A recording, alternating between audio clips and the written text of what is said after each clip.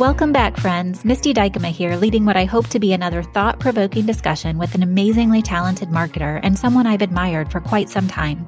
Executive Vice President and General Manager of the Equipment Division at Randall Reilly, Prescott Scheibels. For those that may not know Randall Reilly, the company began as a publishing house for magazine brands including Overdrive and Equipment World, targeting trucking, construction, and driver recruiting markets. Samail has worked with these media brands for quite some time as we serve the heavy industry market.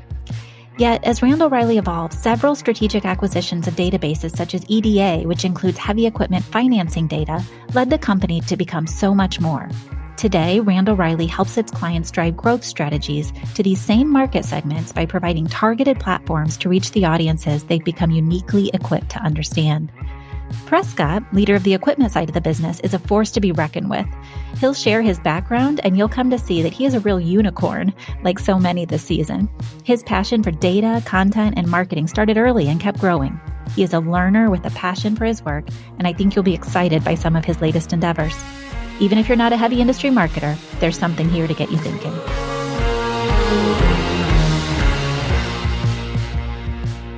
I'd love to have you jump right in and give us a little bit of background about you, your background in the publishing industry, and kind of how you got to where you are today. Okay. Hi to the Marketing Sweats gang. I'm Prescott Scheibels, and I lead a team of heavy equipment marketing experts in Randall Reilly's Equipment Division. Prior to joining Randall Reilly, I was a Haagen-Dazs franchisee, an off-Broadway producer. I was an editor as well, and a chief digital officer for 2 B2B media companies. Wow, that's crazy. So how'd you make your way to Randall Reilly? So first visit to Randall Reilly was in 2003, and I was working for Primedia. And I got a tour of the Charlotte office, the EDA division. And I was amazed. We were coming down to partner, but it turns out our COO kind of like wanted to see if we could reverse engineer the process. And the things that they do in that department are magic. Tell people about that, because I think our listeners might not realize what EDA does and how it's all connected. So EDA is like the Polk of heavy equipment. But in vehicle registration, it's really easy. You have VIN lookups, and that VIN, each letter means something different. It's pretty easy to decode that. UCC filings, you get like a big blurb of text. So there's like the top half is who's buying or leasing the thing, who's loaning the money and wants to put a lien on the collateral. And then the bottom half is just this mosh pit of words. Okay. And we walk people through, our data team basically goes through a process where they highlight and write on paper. We print it out, and they've got to circle the serial numbers, correct the brands. And we have people who've been with us for 30 years who repair the data. So they will spot it and say, oh, that serial number isn't right. Or, oh, that they've misclassified the piece of equipment based on the serial number. I can tell that that's wrong based on the description. So there's a tremendous amount. I think we're at about 1.4 million units processed a year.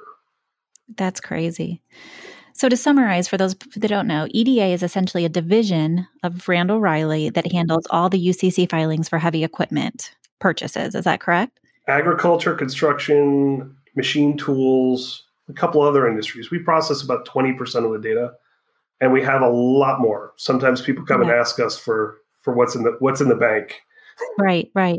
Well, and talk about how that, for you, when you say you're amazed, is such an interesting business model in the sort of publishing world to be able to have access to that information that informs so much about the customer base that you're ultimately trying to serve with your publications and information.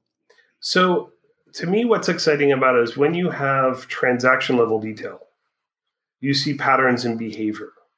So most of the use cases that people have today are more market share related, or they look for lost business. They use us for lead gen as well on the digital side and a little bit on the data side. But a lot of the use case is very transactional oriented. What we're really starting to do now is look at transactions next to one another. So you're not only informing the persona of the user and have tools to sort of dig in at the individual and company level, but then you're consulting with your clients to develop strategies that impact the patterns you're seeing, it sounds like. Yes. Brand loyalty is pretty interesting. So I got really where we got down to this was the last presidential election, the primaries. Okay. Ted Cruz won, was it Iowa or Wisconsin, by focusing on 9,000 voters. Wow. They had a profile of these swayable people that if they could get them to vote Cruz instead of Trump, he would win that area. So the idea of using data to create a segmentation strategy and then identify what were the characteristics of what you were looking for got us really obsessed about identifying swayable buyers. So what you're talking about is not only using the data to sort of diagnose the situation, but predict where things are going to go in the future to make smart buying decisions in media and otherwise, right? Yes. And we've even developed predictive models to say who's going to be in market. Yeah. If I can tell that you're highly likely to buy and that you're highly swayable, I should put a lot of marketing spend there. If I know that you're highly likely to buy and you're very loyal to my brand, I probably want to reinforce that a little bit, but I don't need to spend as much to convince you. But I do want to at least be aware from a retention standpoint that you're a priority account. Okay, so I'm going to dig into that as we go through this conversation today, but I want to back you up for a minute because we kind of glossed over your background. Okay. So how do you go from franchisee interest in the creative side to you see EDA, you are a data guy at heart? I mean, every time I hear you speak, Prescott, you're sort of on the cutting edge of some of these sort of data models. Where's your passion lie, and how did you sort of fuel your career at Rand O'Reilly through that? Passion has always been the nexus of tech and marketing. If you want to know what a marketing nerd I am, first computer at age 9 on IBM PC Junior. At age 13, I asked for Prodigy, which was like the late 80s internet. It wasn't the internet, but it was like a closed system. And I started tracking my dad's stocks. That was the deal. Like, I'll get you this service, but you're going to give me my portfolio every day. So then I picked my own portfolio, and mine outperformed his. And so then I got to invest a little bit, and then I used that money for my first big marketing experiment, which was at age 17, my brother, who was 15, and I opened a Haagen-Dazs franchise in 93. Wow. Yes. And got a job at About.com in 1999, which was at the time the 5th largest website on the web. So my data fix got started in web analytics. Got it. And so I used content strategy to help them grow their traffic, which helped them grow their income. We got 5 Best of the Web awards from Forbes through data-driven content strategy. That is so cool. You are quite the unicorn. You've got all these different weird skills that come together. I think it probably annoys people sometimes and excites people other times. I could play in a lot of places, but it also means I have a lot of opinions. But at About, it was great. So out of editorial, got to work on Luna, which was an ad network, one of the first ad networks ever launched. So before programmatic was even a word, we were thinking about how to bring targeted advertising at scale. And so my first background on learning the business side of digital media was Luna. Okay. And About's whole strategy was contextual targeting. Mm-hmm. So, and they used a really robust taxonomy to do that. So the first phase of competing with Overture and Google in the cost per click market, or even in the display market, was contextual and taxonomy related. Okay, I got to pause you there because taxonomy is not a question I had on my list for you, but the fact that you're talking about content strategy and taxonomy, explain to our users or listeners why that is such an important topic still today. Knowing what someone's looking at or what they're interested in is a much more powerful trigger than knowing who they are or what their persona might be. So search is a trigger, but browsing behavior is a trigger. And if you can distill a page of content down to a known topic or theme, that's now a trigger where you know that person's interested in something, especially for the next 48 hours. Right. And so the language they're using, right? And so what they're calling things as a marketer, you better understand that so that you can marry your content strategy to support it, That's right? exactly right. It's such a hot topic for our agency right now. So I appreciate you going there because it's hard work, right? To get that taxonomy down and get alignment around what we're going to call things and what our customers call things. So it is one of the most important things that you can do. And after you start doing it, it's one of the hardest things to change after the fact.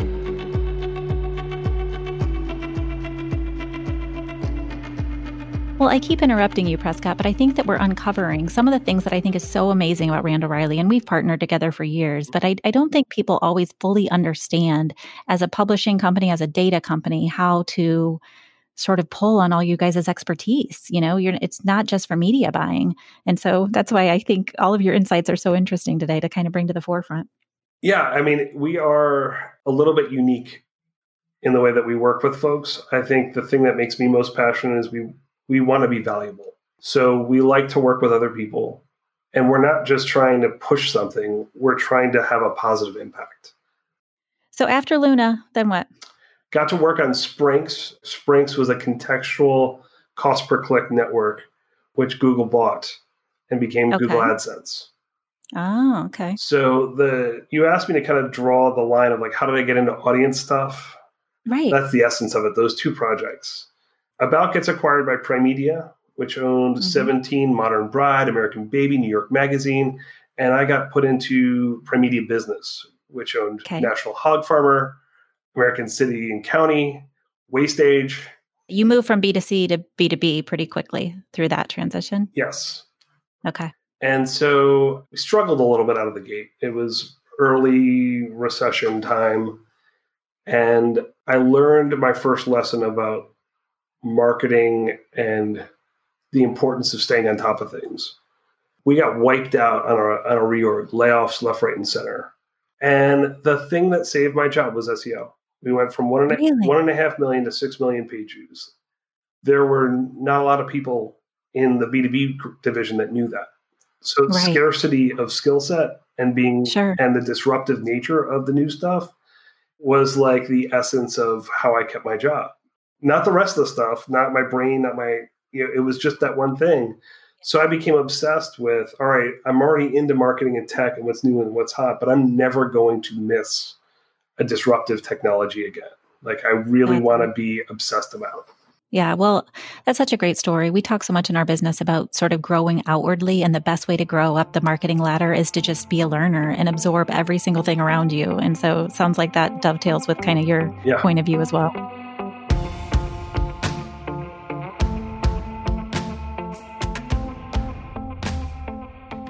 What are some of the clients doing today that seem super successful? Like maybe it points back to that story you were telling me about, using the data to be predictive, or what are some of the more innovative things that you're seeing your clients do these days?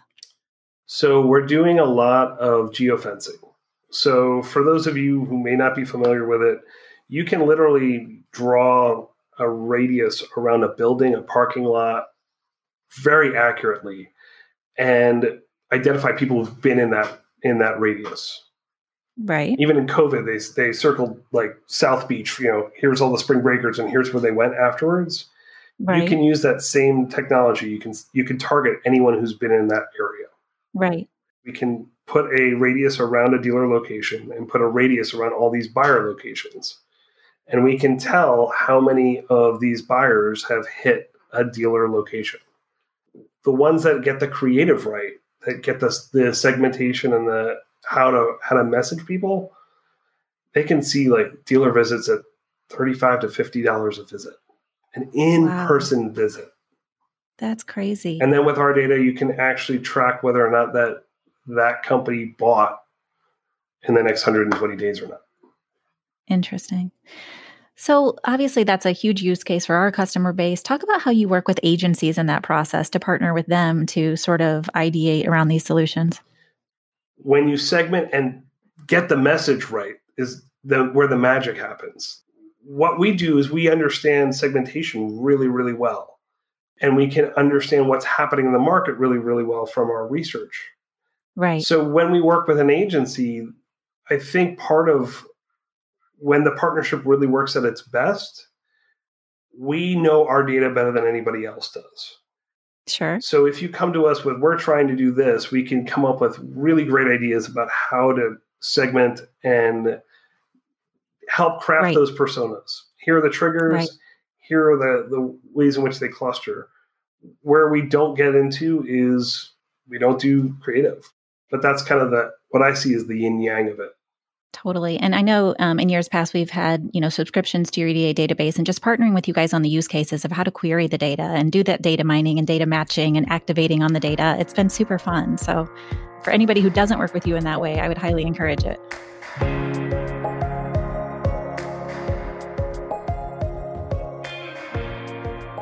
We still haven't gotten to your role today. So talk about your job and sort of how you spend your time, I guess. So it's changed a lot in the last year. A lot of what I do now is really trying to, how do we reimagine what our mission or vision is, and how do we align to make sure that we're impactful there? I love that. Talk to me about that. So how are you reimagining your vision? Mission-wise, we want to simplify how people buy, sell, finance, and maintain equipment. And we want our vision for where we get to is to become the essential equipment sales and marketing partner by using data and content to accelerate measurable sales outcomes. That's a great vision. I saw that you had that measurable sales outcomes thing or that attributable sales piece. So being able to take what you guys do and tie it back to your customers' data has got to be part of that conversation, right? Yes, definitely a theme of integration, for the next 5 years for sure. Right. But you were about ready to tell me that ties to inventory, right? Yeah, so both equipment inventory and parts inventory. So we're working on a whole bunch of stuff around moving actual equipment sales much quicker. Some of that is through augmenting our data in the trucking space. Some of that is through being able to, do more dynamic advertising solutions with inventory in it. And then we're also working on the parts side. We're having tremendous success with Facebook shopping campaigns. 15 times marketing return sometimes.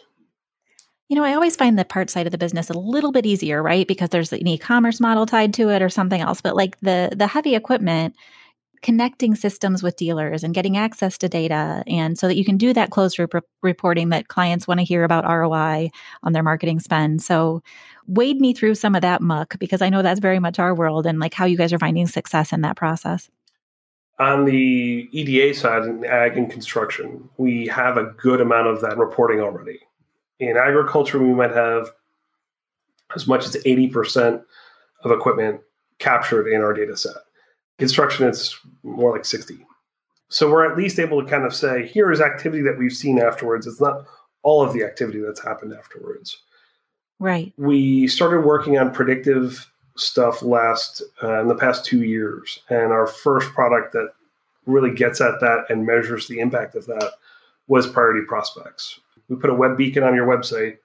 If a company triggers our 5% most likely to buy, we will flag it, give you the likelihood to buy and an EDA profile. And then we put the reporting in place to say who actually bought. Yeah. So is there a unique ID tied to that user? So we do it at the account level because of privacy stuff. We want to make sure that we're doing companies, not people. Even if sometimes people are companies, we're still viewing that entity, that household as the buyer.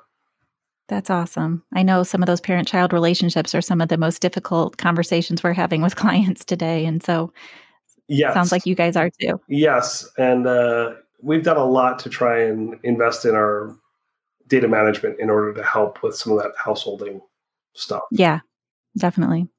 Well, since you brought up Facebook, I mean, obviously that's such a powerful channel. You guys are able to take your audience and their audience and combine to really get to the heart of that. But kind of a not so fun topic I wanted to explore with you today is this issue of data privacy in those spaces. So many of our clients are saying, gosh, we love the Facebook lead ads or, want to do the same thing on LinkedIn, but then who owns that data? And the whole owner, controller, processor conversation comes into play. So as a company that is managing so much data and a lot of PII, what sort of processes are you putting in place and how are you advising your clients on that? I mean, thematically, the first thing is we did invest in software to help manage our data differently and to have more governance in place. And I think CCPA really forced a lot of people to get their house in order. So I think that merely getting the act of preparing for that does a lot there. Two, we have spent a lot more time making sure that our sourcing is easier to get at. So Okay. what was the source of the data? What was the original source of the data? And I think sometimes for publishers, it's pretty easy. Like we've always had this, we call a lot of people, we have campaign or promo codes associated with each campaign, and then we had an original promo code where the name originally come from. But for a lot of marketers, that may not have been as much part of their DNA. I want to understand. So I actually went out because, I love James Vogel from your organization as he's the Vice President of Acquisition, Diligence, and Integration. So is that part of what you're talking about here? Of like when you get a customer name, you have a really sort of rigorous way of like knowing where they came from and treating it with some level of diligence, or how does that work? We've got UCC data, US DOT census data, FMCSA data, circulation data, newsletter data. The circulation data often comes from list brokers as well. So we call those people rent lists, and we want to be able to track which of those vendors are more effective for us than others. Sure. And then we requalify those people. So we call them back even a year later and ask them to confirm their information. So all of that needs to be tracked. And each time you touch that person, you're collecting data on them again, right? That campaign has a name associated with it, but you want to store the original source of that record as well so that you have kind of all of your stuff organized. Right, right. So you said software was key. So talk about the tech stack that helps you guys do this. We made our first big boy purchase. We got Informatica, which is legit Gartner high-end stuff. That was a really big part of our strategy. Was we wanted to invest in data hygiene and quality. We've always been known for it, but we don't want to get beat there. Yeah, yeah. Well, our business, we're pretty heavy into marketing automation. And so every conversation starts with data and data hygiene. Like, what data do you have and is it clean, right? So I think all of us are trending in that direction. We're certainly not at that level, but it's exciting to hear that you are.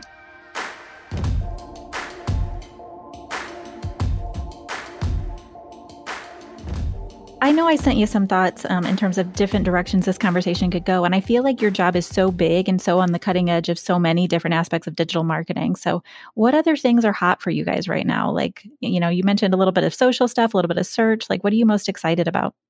I think the biggest stuff is applying our predictive models to account-based marketing. Okay.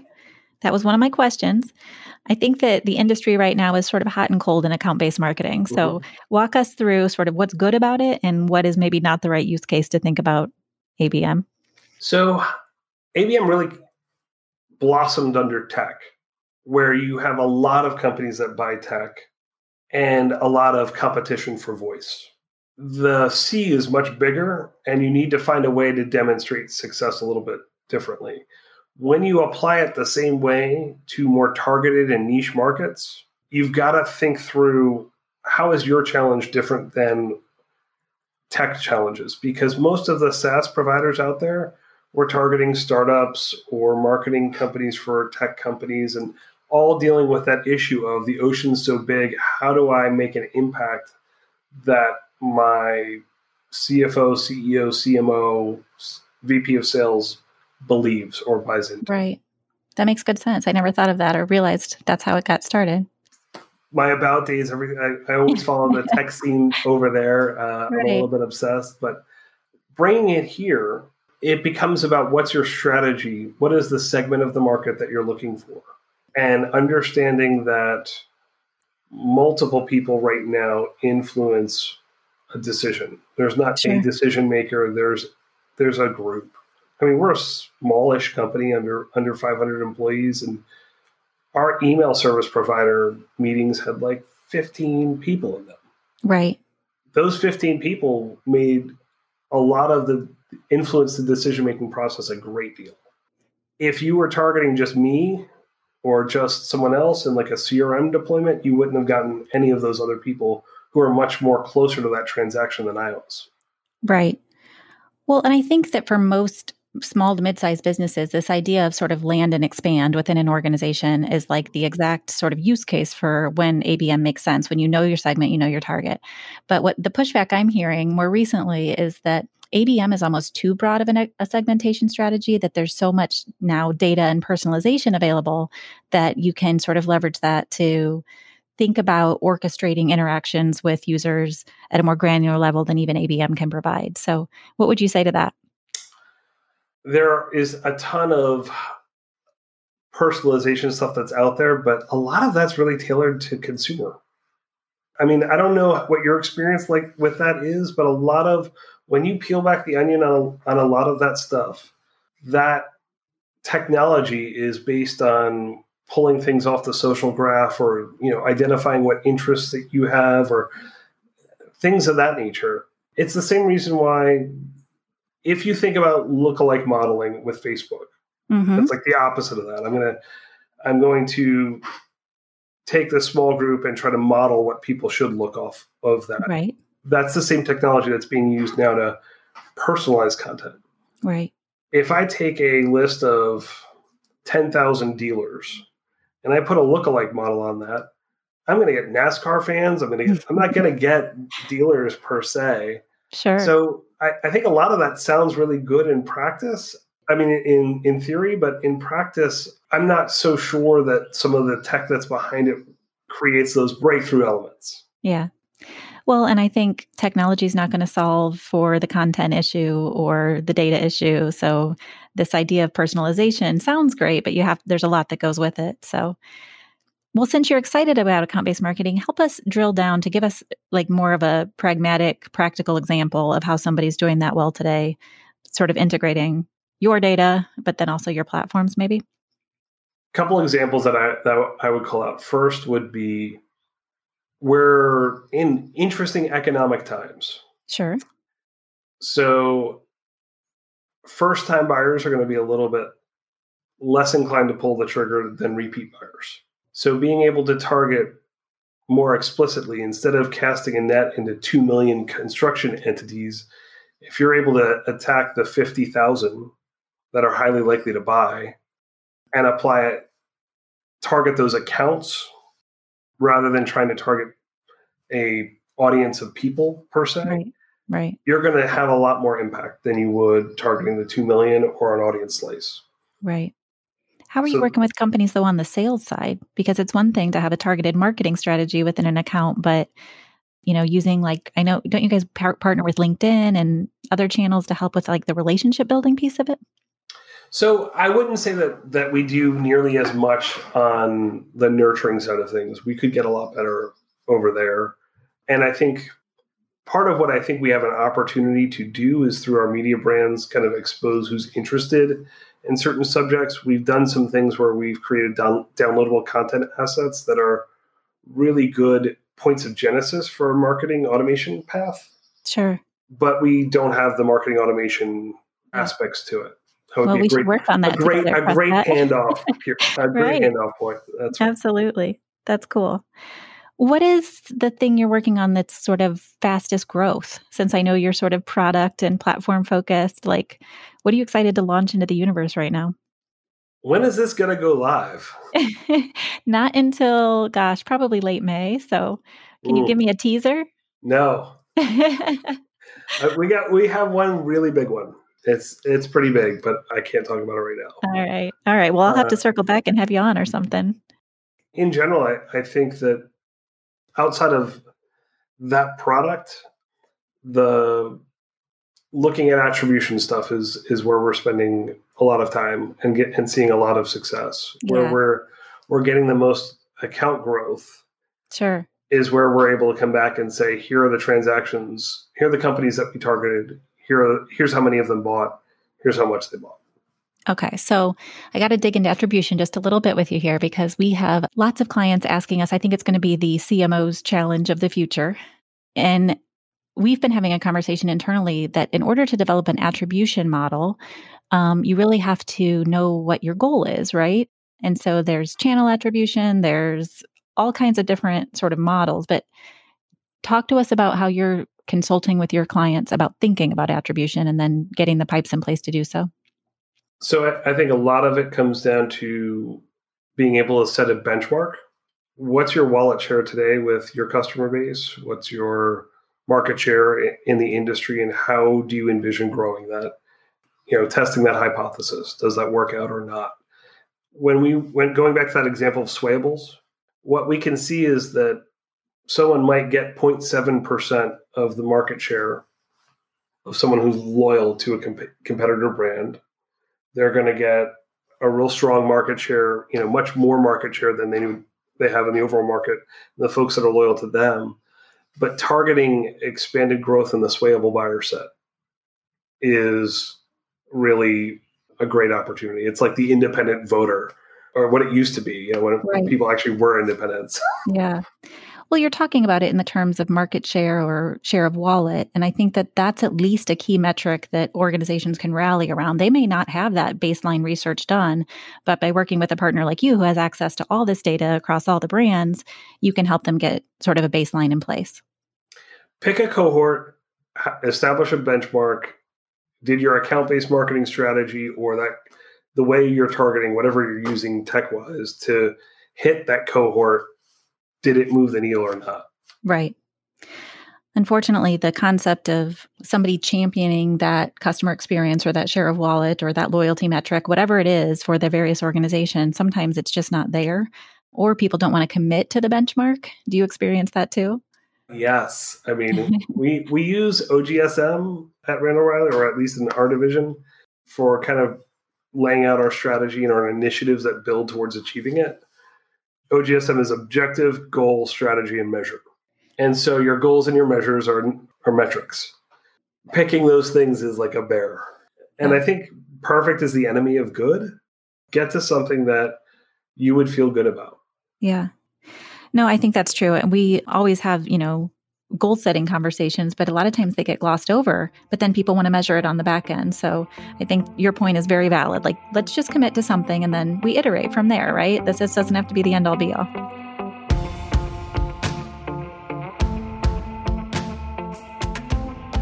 Well, I had so many topics I wanted to get to, Prescott. Are there other things that you wanted to share today about what you guys are doing that you think is just really important for our audience to know?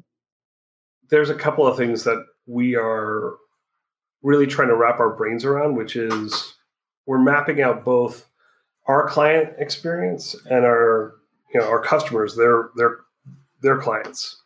We refer to our readership as our customers and the people who pay us as our clients. Okay. So we see a real challenge in the marketplace that's going on about how people buy equipment. If you look at how people shop, and we've done a lot of research on it, like how they gather information right now, the amount of research they're doing online before they talk to a salesperson is enormous. Like 3/4 of it of the buyer journey is done by the time you're talking to sales. The buyer wants to educate themselves. The buyer has to go to like 5 different places to educate themselves. I'm going to go to the OEM website. I'm going to go to the dealer site. I'm going to go to some kind of trader website or classifieds website, listing website. When they get to the point where they're starting to evaluate all of the things that they're looking at, no one's putting the buyer's needs up front right now. And that's why turn isn't improving. You've heard of FOMO, right? Fear of missing out? Sure. Our heavy equipment buyer community has FOBA. What's that? Fear of better alternative. Okay. You do all this research, you figure out, okay, I need this piece of equipment. Then you go and you look and you find thousands of pieces of equipment, very little differentiation about one from the other. And so that buyer sees the same equipment listed at a whole bunch of very different price points, but it's a very large range without the ability to see why. And so they then start making phone calls. Then the phone calls that they make, half the time the equipment that's listed isn't actually available. And most of the time they're going to voicemail. And so this experience is so herky-jerky and difficult that when they finally get to the point where they're ready to pull the trigger, they are thinking, well, this looks like a good deal, but if I just wait a little bit longer, I might see a better deal. Sure. And so there's an incentive to delay the decision, which damages the dealer and OEM community. Like it's taking you longer to close a deal because of that particular issue. And I don't think that enough people are focusing on that buyer journey. So what are you guys going to do about it? You've obviously identified a gap in the market. There's a lot that our data can really do to inform and help that. I bet. We have the Rig Dig Truck History Report. Sure. We've got UCC where we're working on an equipment history report where we can actually see the previous owners. Was it beat up at a mine or was it in an easier use case? Was it by an owner or a leasing company? Sure. How was it a rental company? So we're working on a lot of tools that come out there, and we're working on a lot of hygiene tools. One of the coolest things that we've seen is that we sit on all this data. We have the equipment guide, spec guide. We've got all the UCC data. We've got the top ed serial number guide, which is basically a VINDA code for equipment. Right. So we're trying to create some tools to help people really start to create better buyer experiences. Sure. Sort of at the middle stage of the journey, right? So they're doing all this research. You have access to all that information and then bringing them more of a place to compare, because I know that's a big sort of touch point. We already do a lot of reviews. We already have spec guides. So we're working on creating some solutions for dealers that would help showcase or differentiate their equipment. That's awesome. I love that. What else was on your list? I could ask you all day. Are those the big ones? Yeah, I mean, I think most of all, those are the big ones. I would say to you and other agencies that the other thing that we are looking for more feedback on is how we can be better partners to you guys. Sure. A lot of the tech stack that we're set up with or operating with, how can we extend some of those capabilities and become a little bit more integrated and automated? Absolutely. You guys are also great event marketers. You and I exchanged some emails even over the past month of how important that's going to be in this era of working remotely. So that's a big focus for you guys too, of helping your clients put on events. We have taken the CCJ Symposium virtual. Yeah. And I actually am really excited about what's going on events. The last time we went through this, I was at Penton during SARS. So It's now Informa, very big trade show company. And the tech at that point in time was like that weird, awkward Second Life kind of tech where it was like, here's my booth, and I'm sitting here with an avatar of myself meeting you, and how do you do? And we spent a lot of time really trying to distill what that event experience is. Okay. It's peer sharing. It's relationship building. It's solving problems. So we've been spending a lot of time distilling our events, not just down to speakers and attendees, but trying to create opportunities like you're seeing on the consumer side of things. Right. People are going to, club quarantine and having a shared experience. I've got friends that are playing Cards of Humanity over Zoom. There's the tech to be able to create personal relationships out of a virtual event, and we're really committed to trying to create those more intimate experiences. Absolutely.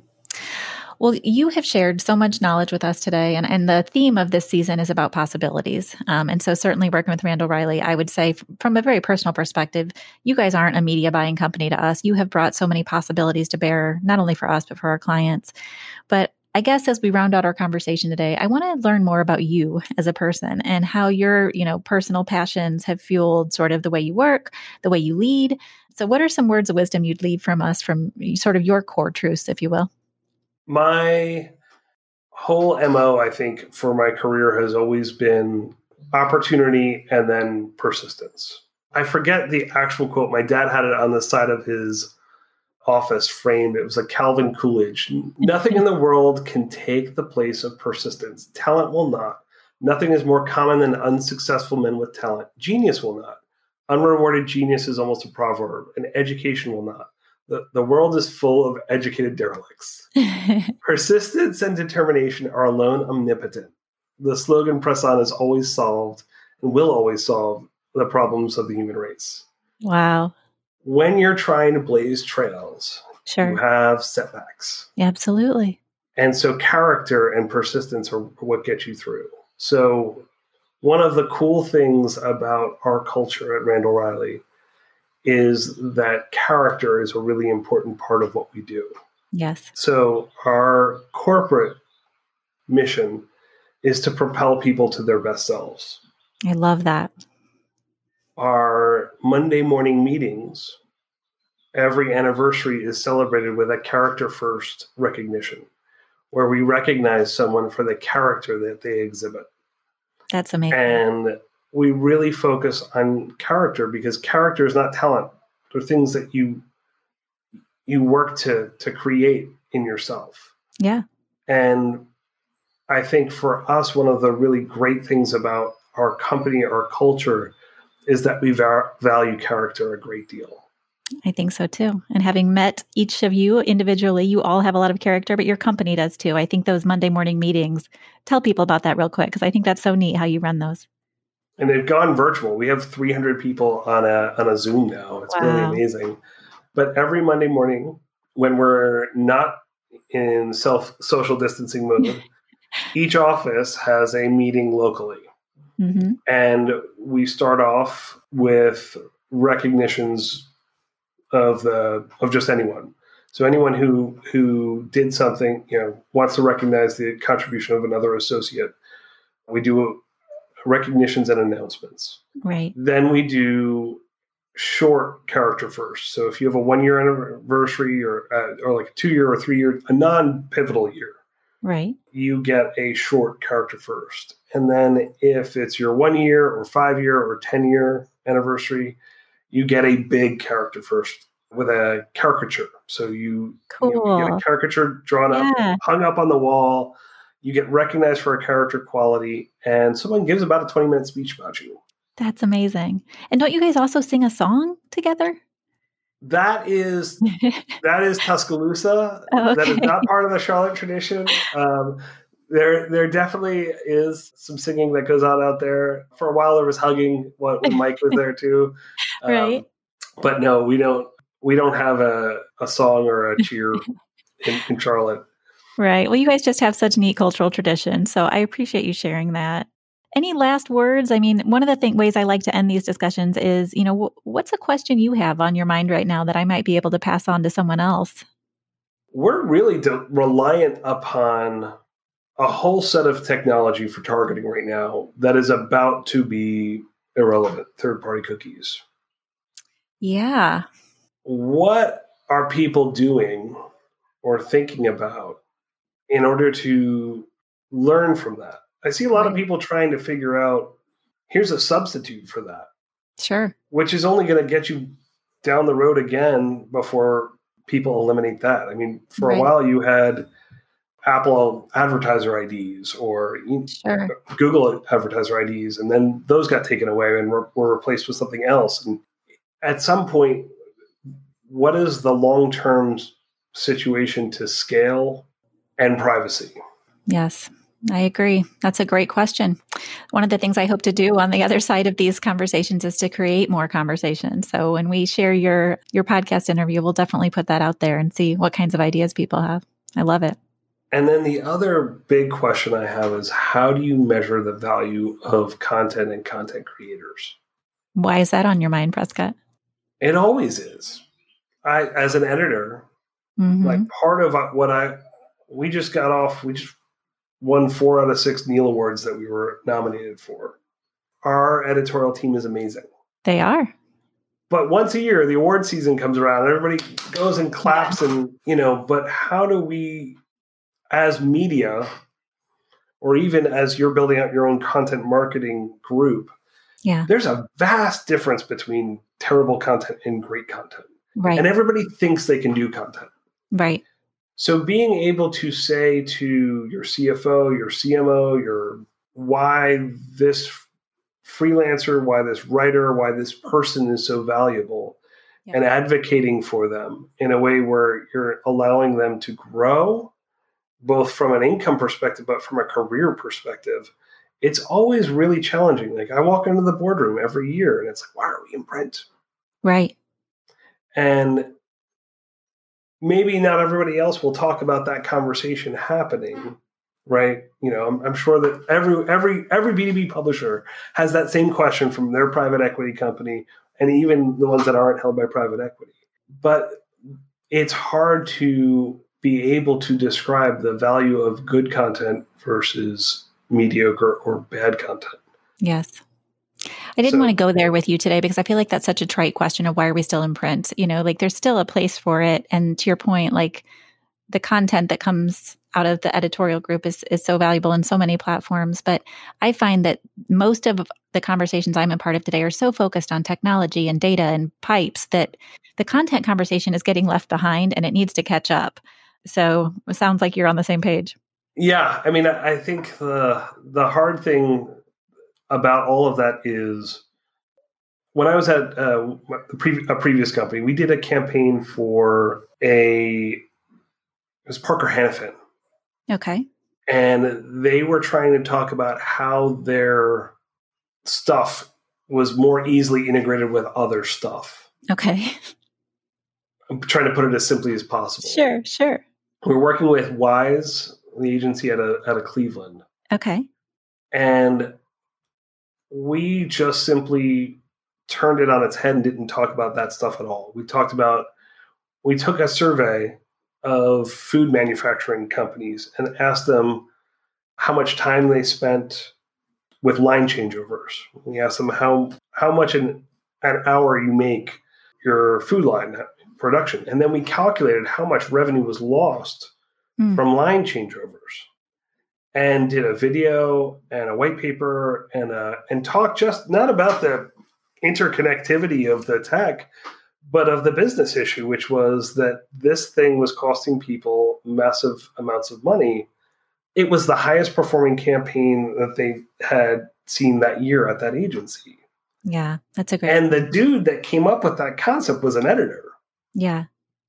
Well, and it's not just the business issues. I'm having more conversations now about, and I think I even put this in my note to you, getting away from product marketing and focusing on the platform of the organization. We've had some interviews this season that talk about that. So your company's great at figuring out what those platforms are with your brand clients. Everybody seems to want to get into platforms and recurring revenue. That's the two, how can I sell service as a subscription, or parts as a subscription, or razor blades. Yeah. But yeah. Interesting. All right. Well, I've taken up enough of your time, Prescott. It's so good to reconnect with you. I do hope that we can get back together face to face again soon. I love coming to your Randall Reilly events and learning from all your people and just spending some good quality time together. We love having you there, and fingers crossed. Hope you get back into the office soon, and hope you guys stay safe. All right. Well, thanks again for your time. We'll talk soon. Thank you so much, Miss. All right. Bye.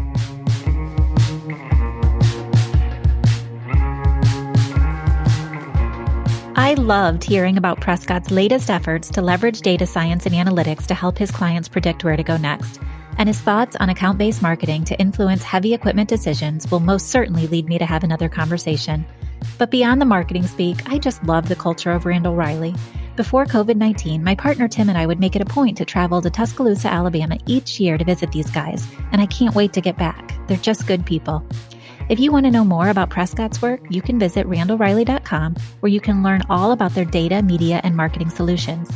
If you're in one of the industries they serve, their resource library and webinars alone are well worth the visit. Thanks again for listening, friends. As always, please visit marketingsweats.com, where you can download all of our Season 2 episodes and connect with me, Misty Dykema, to learn more about our show and our agency, Semantle. If you like the show, give us a review and subscribe wherever you listen to podcasts. And of course, check back regularly for more real-life accounts for hardworking marketing pros. We'll talk soon.